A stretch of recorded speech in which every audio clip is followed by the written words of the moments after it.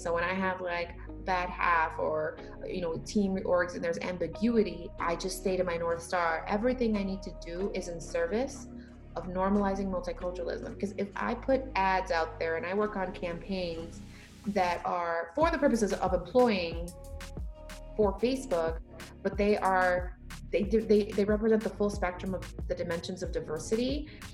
Even if an underrepresented person sees that and doesn't necessarily take the action, think about how many other people are seeing that ad, and it normalizes for them that the Black engineer is a normal thing. Being a Latina head of finance is a normal thing. That having a woman run product is very normal. An Asian woman run product.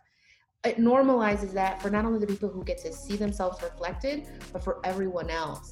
And so I think about the impact that advertising can have, and that for me is it, and that's how it centers me in my career. And I think having confidence that I'm doing everything I can to that goal is what gives me that confidence to push boundaries, to test my leaders, to ask provocative questions, because I'm going to hold them to account. Yo, what up, y'all? Welcome to another episode of the Quien Tú Eres podcast, brought to you by Plural. That was a clip from this week's episode with the homie Monse. Before getting into the full episode, let me just give you a quick little bio on Monse. She is a passionate marketing and advertising professional with expertise in multicultural audiences. She's actually worked across various companies like Publicis Group, Pandora, and Facebook. In 2018, she was even named top 40 under 40 Latinos in Chicago by Negocios Now, and was also Chicago Latino Network's 2017 Latina Professional Award finalist. These days, Monse serves as a global diversity employment brand marketing manager at Facebook, where we both met. In this role, she leads global strategy and activation development across the recruiting function. She drives the scaled innovation and culturally relevant brand building programs that enable a global recruiting organization to attract the world's top diverse talent. You're going to hear a lot about the work that she does in this episode and why it's so important to her, and really gives her direction into her everyday life. In her words, it's really her North Star. Now, one more thing before we get into the episode. Wherever you are listening to this podcast, please do us a favor, leave a review, leave a comment, like, share, subscribe.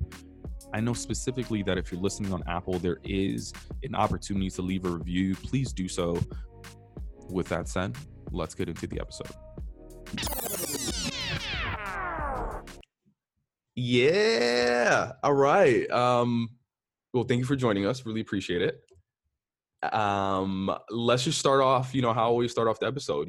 When people tell you to be your authentic self, or when you hear the word authenticity, what comes to mind for you?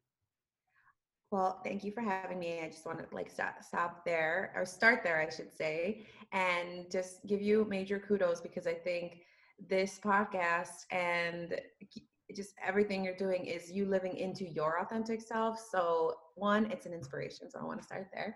Thank you. Yeah, I mean, you're doing great work. So let's just pause and recognize it, because we never really do, and no one does it for us. And if we don't do it for ourselves, who's going to do it? Honestly, that's my therapist tells me that all the time. She's like, you why are you always thinking about the next step? Like, I have such a difficult time celebrating things, even if they're like really small. Well, even that, right? I'm calling this small, right? I'm like downplaying my success. It's right. Like such a huge thing. My therapist would be, yeah, I can hear her talking to me about it right now. Wow. Wait, I see you drinking. What do you got there? I got my mug too. I'm drinking a little coffee, a little Bustelo. Okay.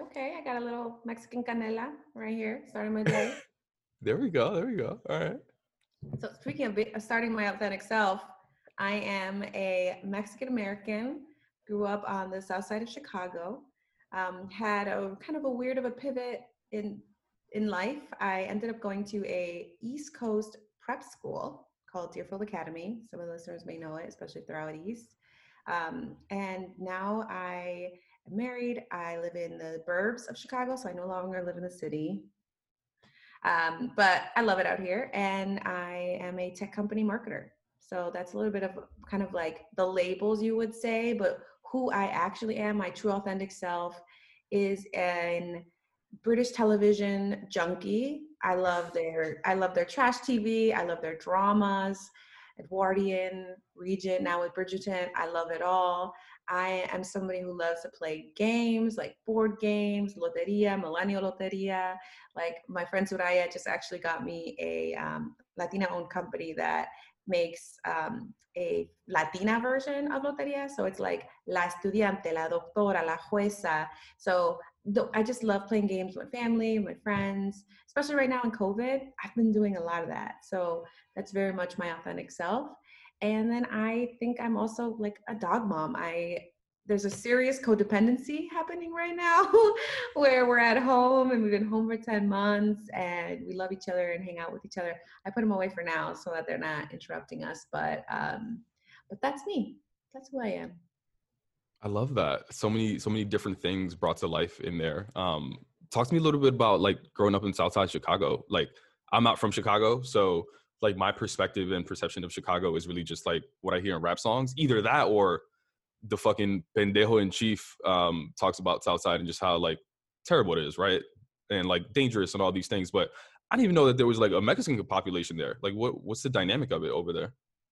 Yeah, so Chicago's actually like 33% Hispanic, Latino community. What? Yeah, and there's several. It's not just like one, and it's not all in one area.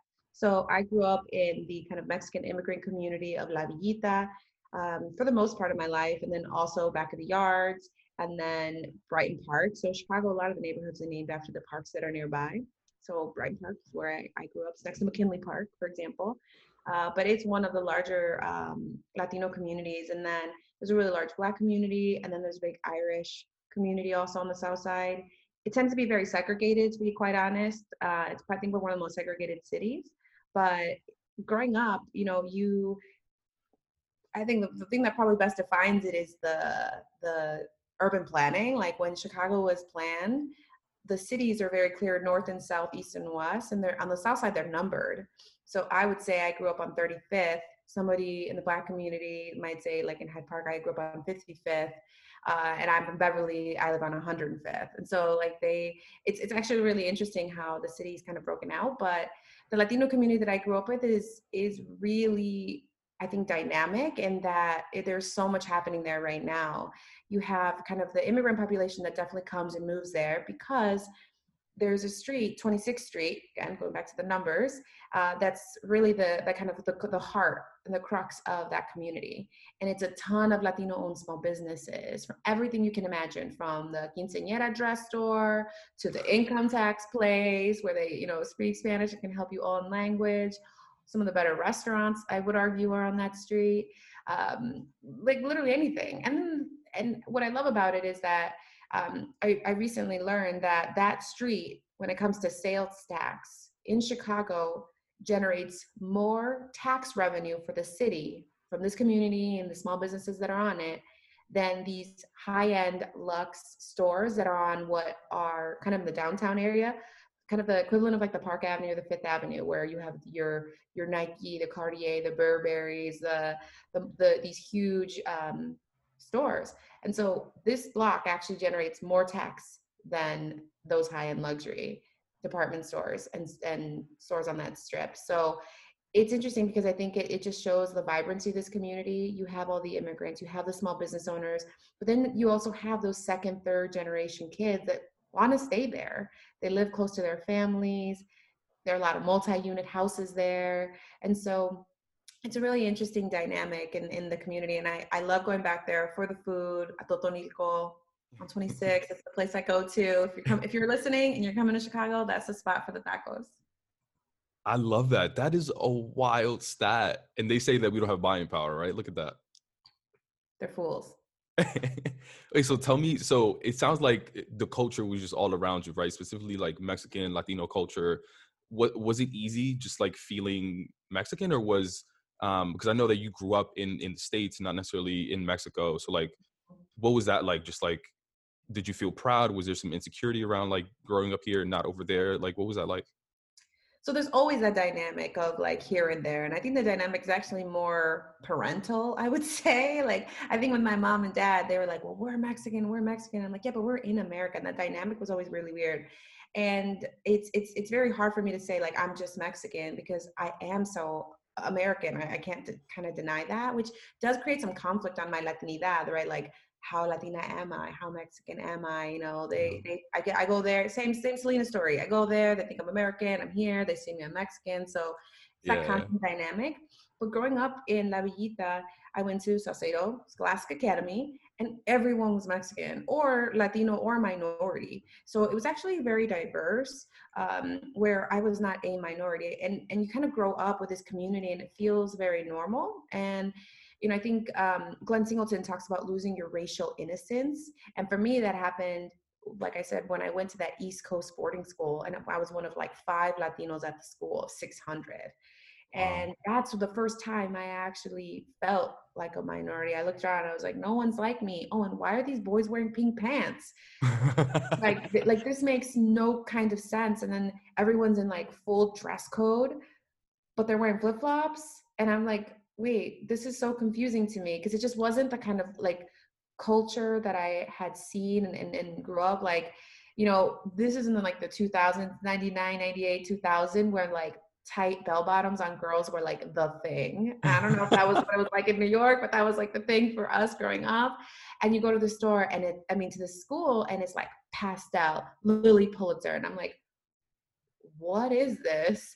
You know, I'd never picked up a J. Crew catalog until I went to this school, and it really, it happened during some of my most formative years. Like, think about anybody listening, right? Like that 14 to 18, like high school, how much you're changing your personality, your interests, the things you're into, the things, your hopes and dreams and aspirations, whether they're college or professional, like they really are formulated during this time period. And so here I am, this Southside Mexican girl going to Deerfield, Massachusetts, and being surrounded with the kids of the 1%. Like, I swear to God, I shit you not, I have distinct memories of looking out my dorm window and seeing a helicopter landing on the quad.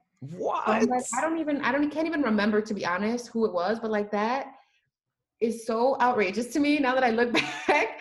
But it just really goes to show that I was so out of my element from having from where I grew up. And I think that happens to a lot of us, where, you know, for me, I left that community, that shelter, when I was 14. That might be happening for most people when they're leaving the comunidad, when they're 18, going to college and going to probably a predominantly all-white institution, whether it's their state school or out of state. There's that transition. For me, it just happened a little bit earlier and during some of my more formative years, I would say. Yeah, a little earlier. This 4 years. Like you have to grow up so fast, so young. First Yeah. of all, like, why did you even go to that school? I'm just curious. Like, did your family want you to go? Did you personally want to go? I'm sure it was like, oh, it's a better education system, but like, what was that whole conversation like? Because I'm sure it wasn't just like, oh, I'm just gonna go, right? I'm sure there was like, no, I don't want to go, or like, Yeah. So a lot of people were like, "Ooh, what did you do?" Like, what did you? yeah, like that's always the what did you do? Because like boarding school is not really normal. But it really just goes down to like education. My mom used to always tell me this story, that in Mexico, when she essentially finished what was like 8th grade, her like there was no more school in the small little like you know, pueblito that my mom grew up in Canatlan, Durango, Mexico. And so and this is back, you know, I don't know, 70s, whatever that was, in this small little town. And so for her, when she got to a certain age, my grandmother was like, that's it, there is no more. And she wanted to do more, but she like couldn't. And Wow. so she was kind of helping her mom in Mexico like work, until the time came for her when her aunt was like, if you come to the United States, I'll help you come to school here. And so my mom came here at 15. So we have very similar stories, my mom and I, right? Like, and that really grounds and inspires my story. She left at 15 to go seek something better and came to the US. And then it was like history repeated itself. I was in like the, you know, accelerated reading and math classes, and my high school, my grade school counselor was like, you should apply for the scholarship to go to a private school, a Chicago private school, one of the Catholic schools that were in the community. And I did. And when I interviewed, they were like, we think you, with your test scores, your personality was huge. And just, I guess, how open I was, I guess, through the interview, we think you should go to a boarding school. and they had just started expanding, giving scholarships to kids from the inner city of Chicago to these prep schools. And so they were starting to build these relationships with Exeter, Andover, the Kate School, Culver, Thatcher, like all these boarding schools out east and west, and even in the Midwest. And they were like, we think this could be the school that she would do really well in. And at first, swear to God, when my mom started bringing this up to my tias, they like no me bajaban de puta. They were like, she's gonna get pregnant, she's gonna live at a school with boys. Oh no. And they were putting all these ideas in my mom's head on why they shouldn't let a 14-year-old girl go to a school in another state where she was unsupervised by her parents. Mm-hmm. And so it was like really tough on my mom. And now as an adult, I have like very real and raw conversations on like, what were you thinking? Letting, this, everyone's telling you this, Yeah. but she was like, she said she thought about me and kind of her situation, and she said, I would have done anything for my parents to have helped me go, seguir adelante con la escuela, and I didn't have that opportunity, and I was not going to stop you. And I talked to her now again about like the bravery that take and the courage, right?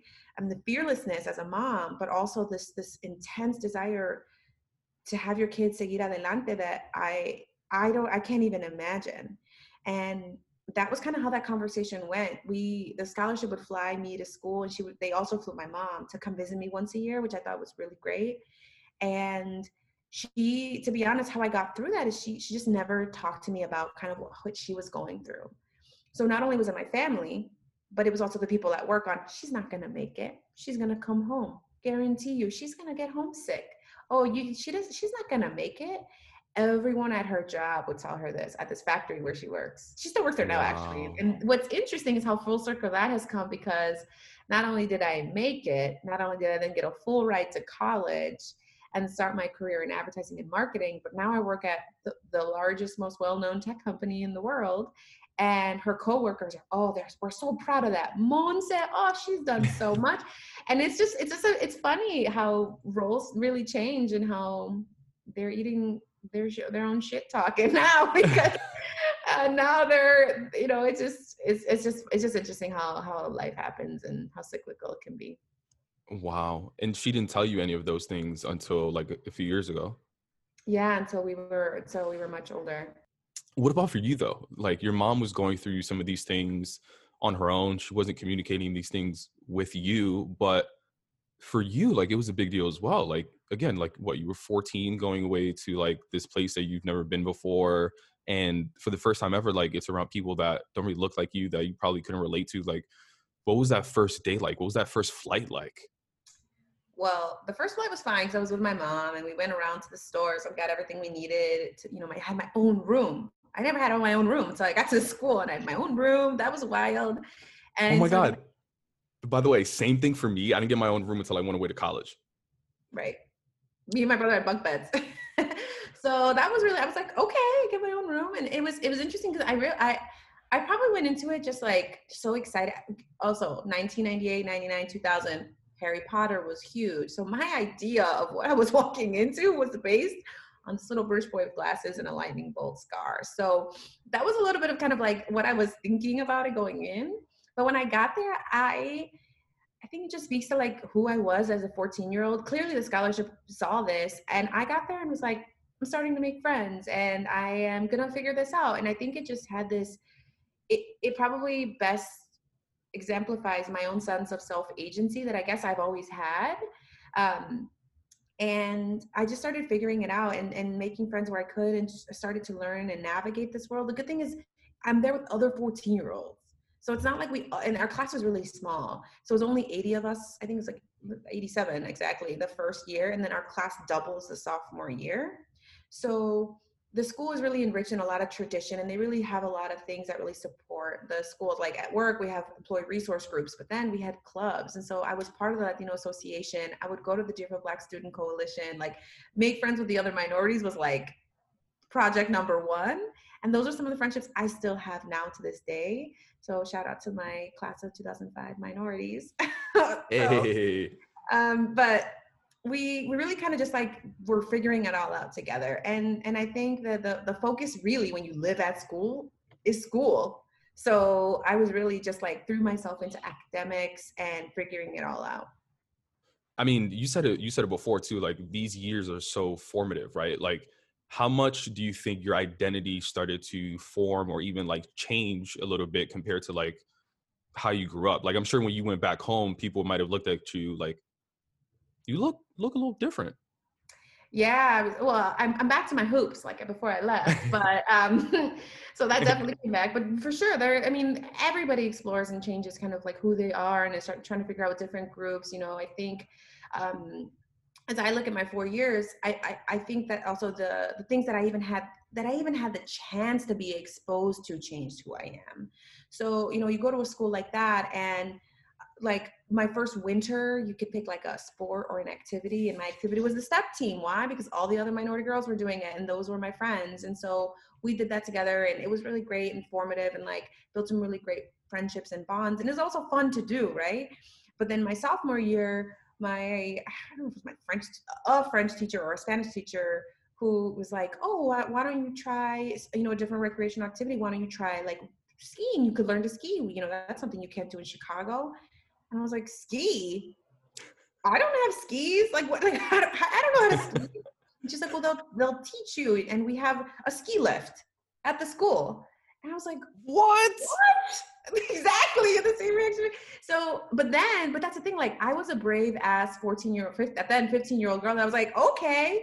And so she told me, she's like, you can borrow my skis. You're like, what's your shoe size? And so literally, like this, I must have been I must have been Miss Synchronicity. But anyway, I had a teacher let me borrow their skis, and I learned how to ski. And so I skied 5 days a week for 3 winters at this school. And so when you think about like my interest as an adult now to want to go to the Alps and ski in the Rockies and go to Vermont, well, then we take weekends up to Vermont because we're in Massachusetts. Like, I'm now interested in skiing as a winter activity because I even had the chance to be exposed to that. And that's something I would never have had. That's just like one example. But I think even the desire, and I would argue is competition to go to the best school. I always wanted to go to a better school. That's why I applied to the scholarship at 14. But when I got to this school, it was a whole other level. Like half of my class went to an Ivy League school when I graduated. Like there was probably out of a class of 150, probably 70 went to an Ivy League, if not a top tier school, because it's just kind of the expectation. These are feeder schools, right? And so when you're surrounded around this, one, I swear to God, no one ever cheated at this school. It wasn't let me copy your homework. Oh, I didn't do it. Or, because you're competing against that person who wants that spot at Harvard, at Yale, at Penn. And so there was a sense of like, you got to do it on your own. And there was a sense of like, you got to be the best.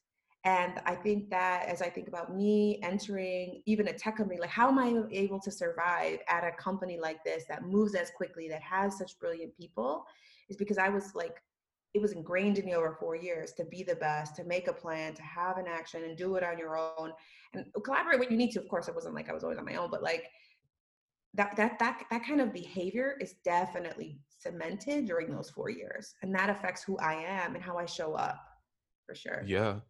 No, 100%. I mean, it is a privilege to be in some of those spaces because it does open your eyes to things that you would have never even tried. I mean, this is really random and it's probably funny to some people, but like the first time I've ever had sushi was at a client dinner.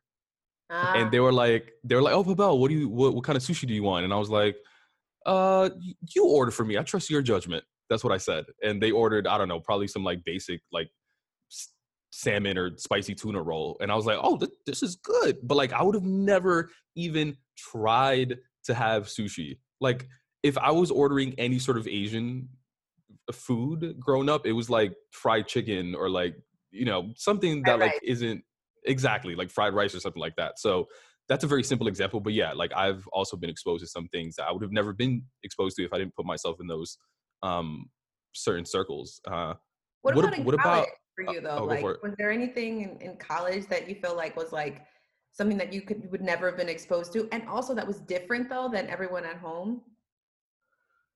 Something that I was exposed to in college. I mean, I feel like I didn't start. Well, actually, yeah, no, actually, I started eating like pretty healthy in college.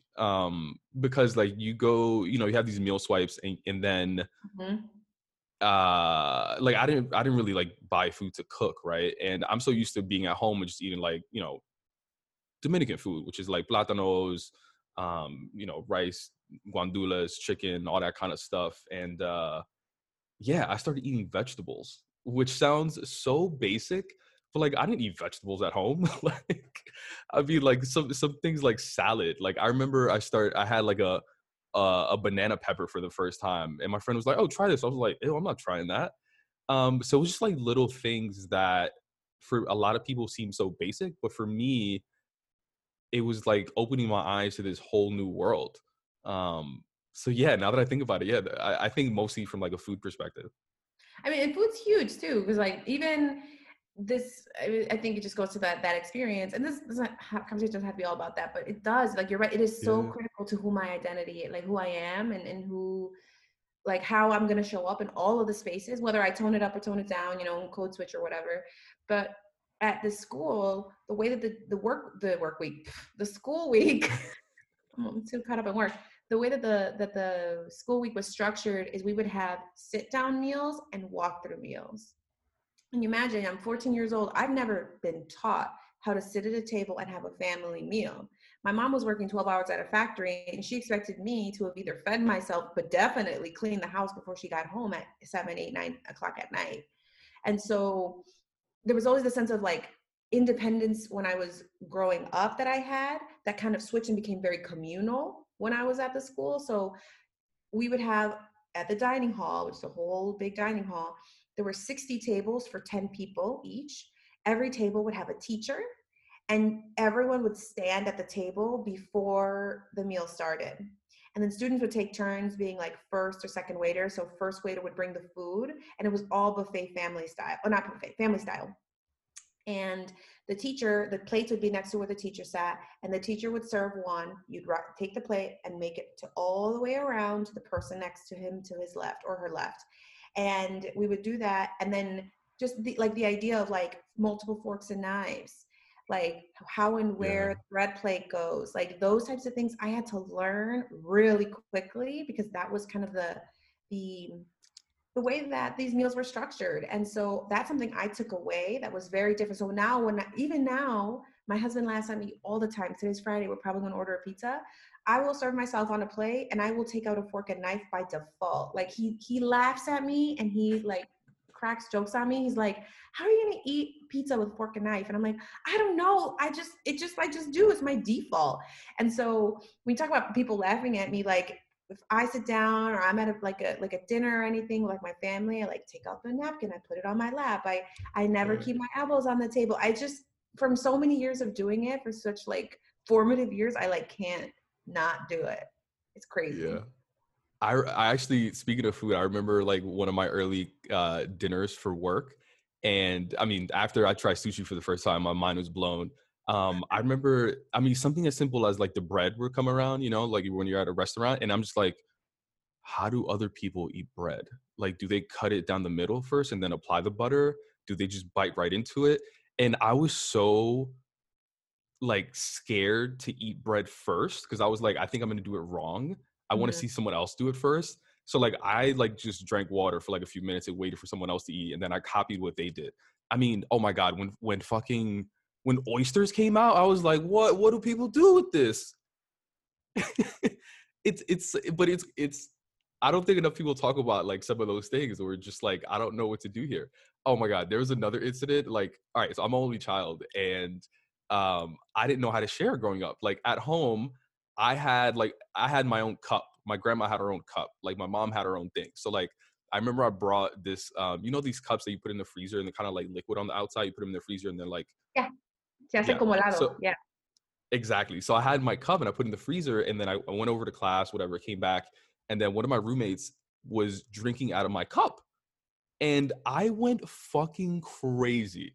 Like I was like, "What do you do?" And he was like, "Bro, are you serious?" In my mind though, like I didn't register that like I had to share things with people. It would, oh my god, yeah, so many things in college I don't think about it. You bring back so many memories.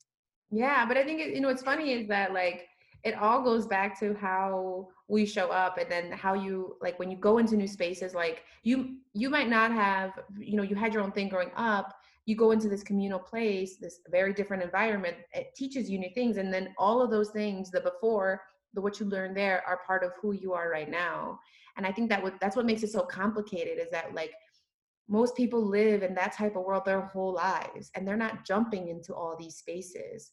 And I think that just gives us agility, right, as Latinos, because now like I know how to act, and I don't, I'm not gonna be like, oh, abuelita, you have to put your napkin on your lap when you're eating the pozole. Like if she likes to put the thing here. Why? Because pozole splashes. And she doesn't want to get it on her mantel, which I was like, isn't the mantel supposed to protect your clothes? But anyway, but you know what I mean? Like, it's interesting that we can navigate and have that agility. And that's what makes us such expert code switchers, whether it's at work, whether it's us at schools, even with our friends now, before and after work, weekends, you've talked a lot about that. And I know and you've done some funny bits about what it's like acting with your coworkers and the Monday morning, how was your weekend Yeah. conversation.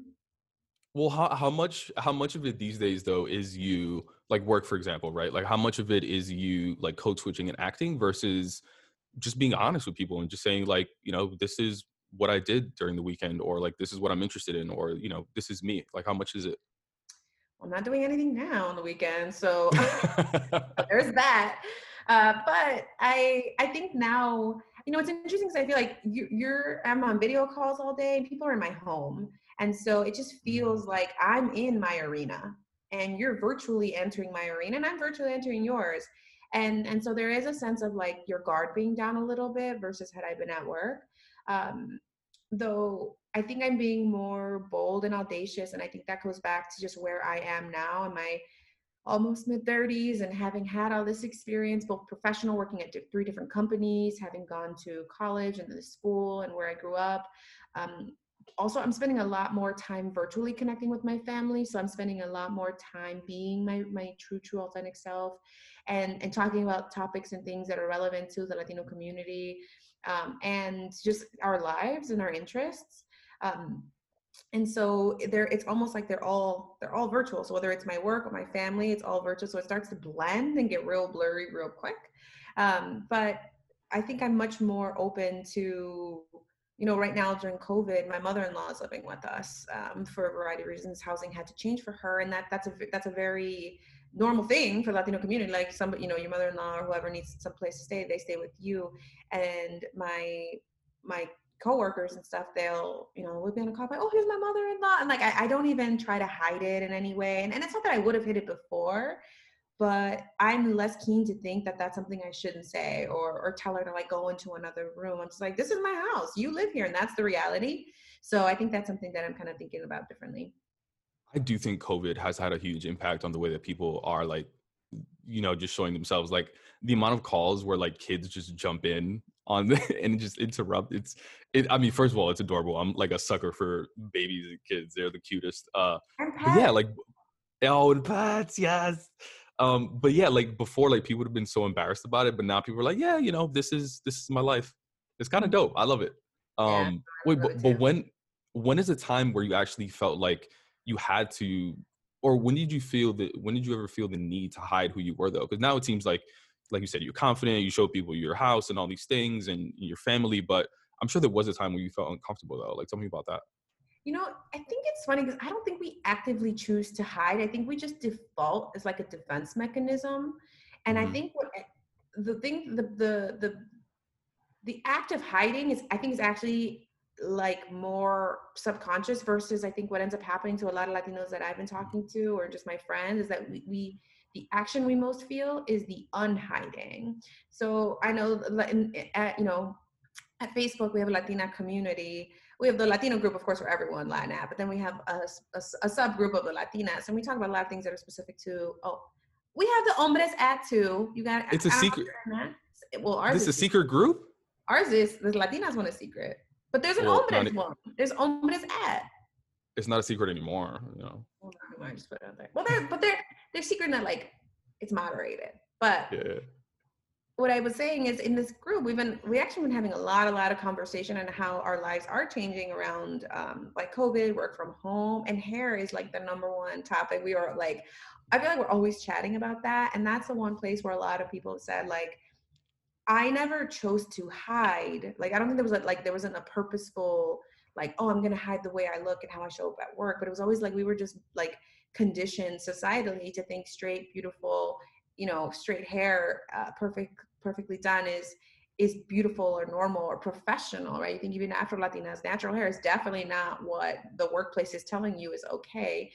And so now I'm starting to have so many more conversations with other Latinas, and inclusive of Afro Latinas at work, about like, no, we're not gonna do that to our hair anymore. We're actually gonna embrace it. We're gonna lean into it. We're going to show up this way because this is who we are and it's part of our authentic self. And we've had, I mean, literally, like I think we were on I don't know if it was the holiday Zoom call we had where we all just like chit chat and catch up. But someone's like, we need to have like the Latinas at Curly Hair Convention call, because we need to talk about like what products are we using, what works, what doesn't work. And I love the conversation because I think it helps address one, colorism, because we have textured hair, and textured hair is a spectrum, right? And with Latinas, there's a big spectrum on what our skin is, but also what our hair can be. And I think that the more we have conversations, I think we address it, but also we learn and create greater unity, right? Because I'm learning a lot about how Afro Latinas are actually made, what products they're using, and they're helping me. And then we're having those like conversations around like, why have we not ever like had, why hasn't there been a Latina hair community where we could have all been sharing this to begin with? It's because we've been suppressing and ignoring and not talking about the colorism that actually exists in the community. But now that we've kind of just been like addressed it, we're actually finding unity in sharing. So I found that really awesome. But at work, I think the hair piece is really critical. The amount of comments though I get now, like, oh my God, your hair is so big, or I didn't know your hair was straight. I mean, that your hair was curly. I'm like, it is. And here it is. I didn't it's funny, like it wasn't until quarantine when I started growing my hair out. Well, not purposely, but just like I couldn't get a haircut, where my hair started to grow out curly. And I was like, I have curly hair? I was like, Mom, do you have curly hair? Because I've never, ever, ever seen my mom with her natural hair. Like every single morning, she blow dries it, she straightens it with the rolos. She doesn't even go to work now. Like she's retired. She still does it. But Wow. it's to the point where her hair isn't curly anymore. But I was like, Mom, did you have this? And she's like, yeah. But like for so long, I think she's just been, again, conditioned to believe that like that's how you have to show up to work. Yeah. So I think that's what I'm saying. Like, it's not like she's been hiding the fact that she has curly hair. It's just, she was just conditioned. And so I think that awakening or that action, that change happens when you say, I'm not going to do that anymore. I'm actually going to lean into it, learn how to work with it. And for me, it's created a community of friends where like, that's what we talk about. And that's kind of like how we're helping each other better understand not to use sulfates. Yeah. I mean, there's so many dope brands that are like highlighting some of that as well. Yeah, I love it.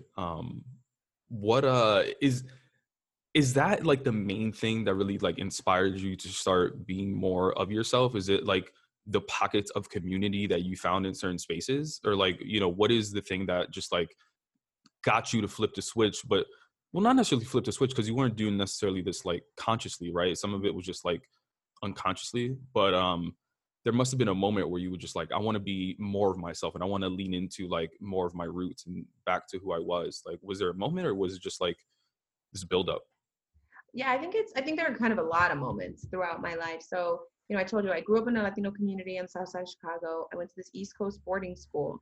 But then for college, I kind of came back to the Midwest and went to Marquette, which was kind of an in-between because it was Midwest. So it wasn't like East Coast anymore, but it was still a predominantly white institution. So one of the things that happened was I actually joined a historically Latina, but really a multicultural sorority, Sigma Lambda Gamma, when I was there, and I cultivated a really strong friendships with actually a very diverse group of women, and that really kind of carried me for for my college experience. And it was kind of that first retroculturation of going back to my roots.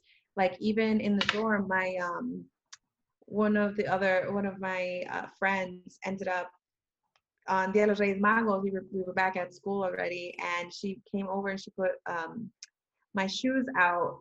She took the shoes from my room, put them outside my door, and brought an orange and like a gift for Dia de los Reyes Magos. And it was one of those things where I was like, this is not happening across college campuses, I guarantee it, right? And so it was one of those things that was like, I'm glad I had these two experiences, and I started really understanding how I could balance these two at any given time. And so that was like one really critical thing. And then when I started going through into my career, the resource groups that these companies create and starting getting really close to them was always something I did. We had Ola at Starcom when I was there. And then when I was at Pandora, it was Mixtape. And here at Facebook, we have LANAT. And always just staying involved. I think those communities really do help me understand that like you can balance both, because it's bringing together all the Latino community in that new predominantly white work environment. So I think that's always something that's been really helpful, and probably why I've taken the sense of responsibility to serve and connect others. So, now I'm the global lead for LATNAT at Facebook, and I do it not because I want like this schmancy title, or I want extra, 10 hours of work a week, but because I think I feel the sense of responsibility to create connections, to inspire others, but also to help everyone salir adelante, like whether it's in your career as a person. Like I fundamentally believe that if in your employment, like you could have a transformative professional experience through these resource groups, because you have people who are like you, who understand you, who maybe are facing similar challenges, but also who probably grew up with the same behaviors or habits that are probably the thing that are either holding you back or preventing you from moving forward. And then we also have examples of the people who did it. You have a proximity, right? So when the VPs come in and talk to the community, I love seeing that, because being part of this community gives me access to that Latino VP in a way that had I just been doing my job heads down, I would never have connected with. And so I think that these groups are so, so critical, particularly in the workplace. 100%. I mean, personal anecdote for me, like I remember I was having like a really difficult time in my first year at Facebook, and yeah, I mean, it was tough. I was gonna quit at one point, and it wasn't until I went to Black Leadership Day and I went to Latinat Leadership Day, which is not like community summits, it's called, where I saw people that looked like me that had that balance of just like, I know what the fuck I'm doing, but also have the swag and I'm bringing it all together at the same time. But like, it's one thing seeing these people at like an individual contributor level, like you and I. Nah, Mm-hmm. these are like VPs, directors, at CMOs with Antonio. Like, it was the inspiration I needed to be like, oh shit, like I don't have to code switch. I can be myself and I could be at their position. Like for Yeah. me, I always thought it had to be either or. It's like either I'm the CMO, but I leave my culture aside, or I can bring my culture, but I'm never gonna be that high at the company. You know what I mean? Like Yeah. No, you're that's totally right. that's when I feel the most comfortable at work. Like at at those events, and when I'm like surrounded by like those people, not only that look like me, but are doing dope shit. Yeah, that are doing it, doing the What most. yeah. What about you? Like, is there like a certain is it the same feeling for you like when you're surrounded in those areas?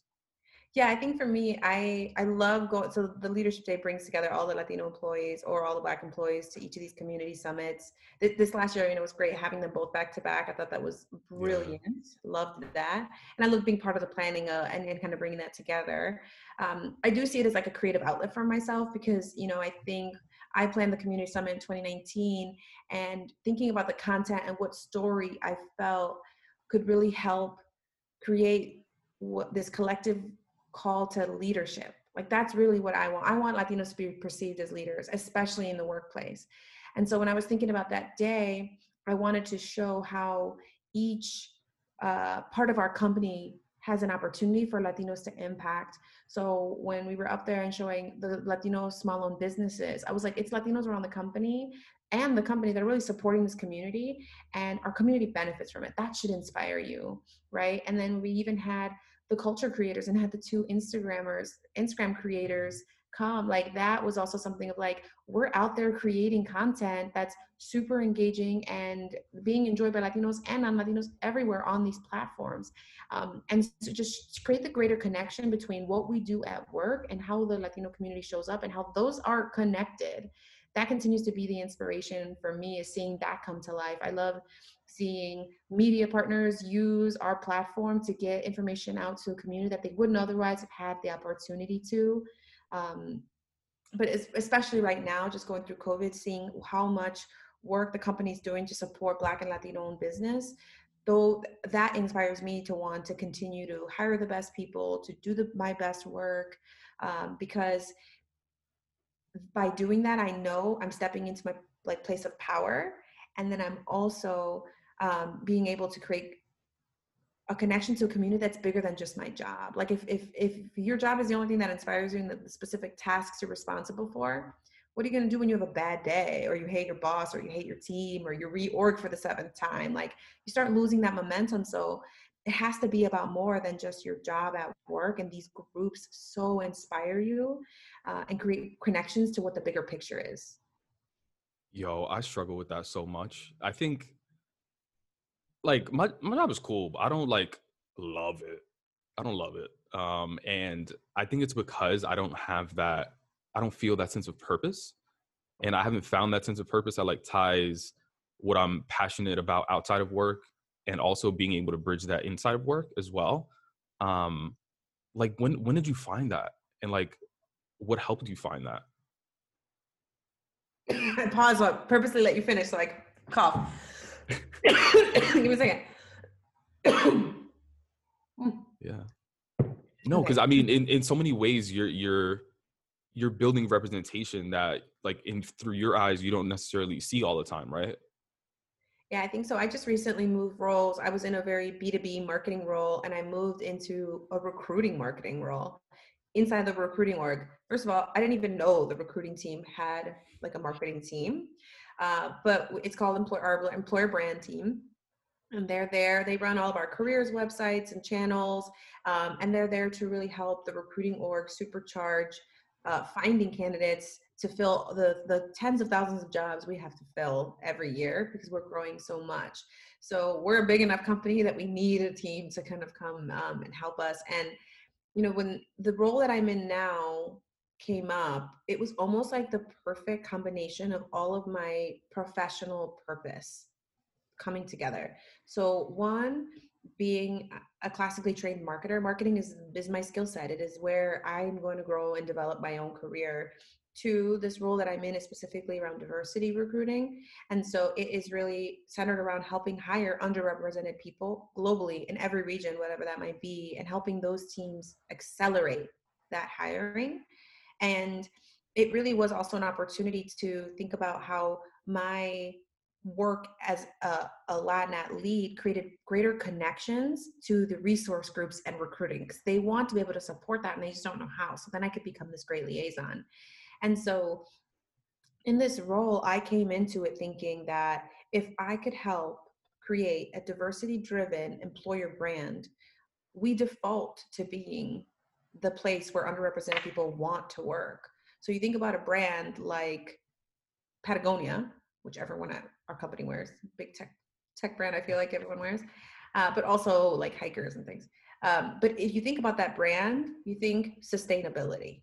You think about their competitor North Face, you think performance. That's the brand reputation those brands have built. I want people to hear like Facebook and think diversity.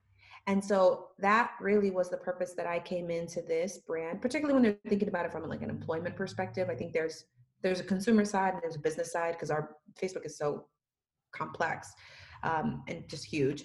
And so when I thought about it from the employer side, my hope was that when people would think of that name, that's what they would think, because that's the message that we're putting out.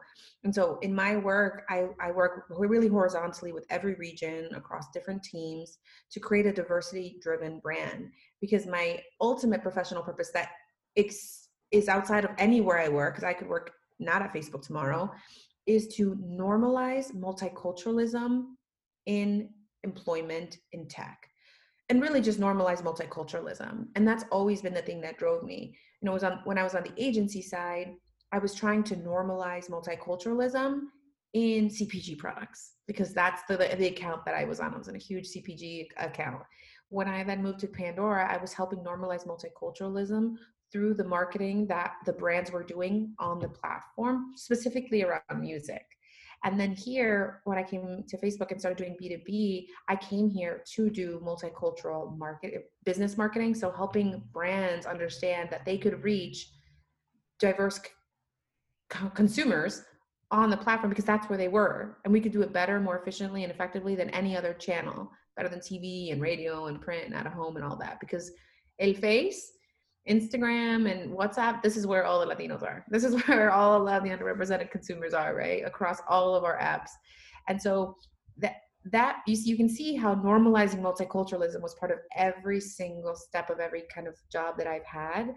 And that's ultimately what drives me. So when I have like a bad half or, team reorgs and there's ambiguity, I just stay to my North Star. Everything I need to do is in service of normalizing multiculturalism. Because if I put ads out there and I work on campaigns that are for the purposes of employing for Facebook, but they represent the full spectrum of the dimensions of diversity, even if an underrepresented person sees that and doesn't necessarily take the action, think about how many other people are seeing that ad, and it normalizes for them that the Black engineer is a normal thing. Being a Latina head of finance is a normal thing. That having a woman run product is very normal. An Asian woman run product.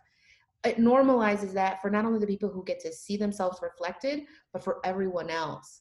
And so I think about the impact that advertising can have, and that for me is it, and that's how it centers me in my career. And I think having confidence that I'm doing everything I can to that goal is what gives me that confidence to push boundaries, to test my leaders, to ask provocative questions, because I'm going to hold them to account. I love that. I think I just found my North Star.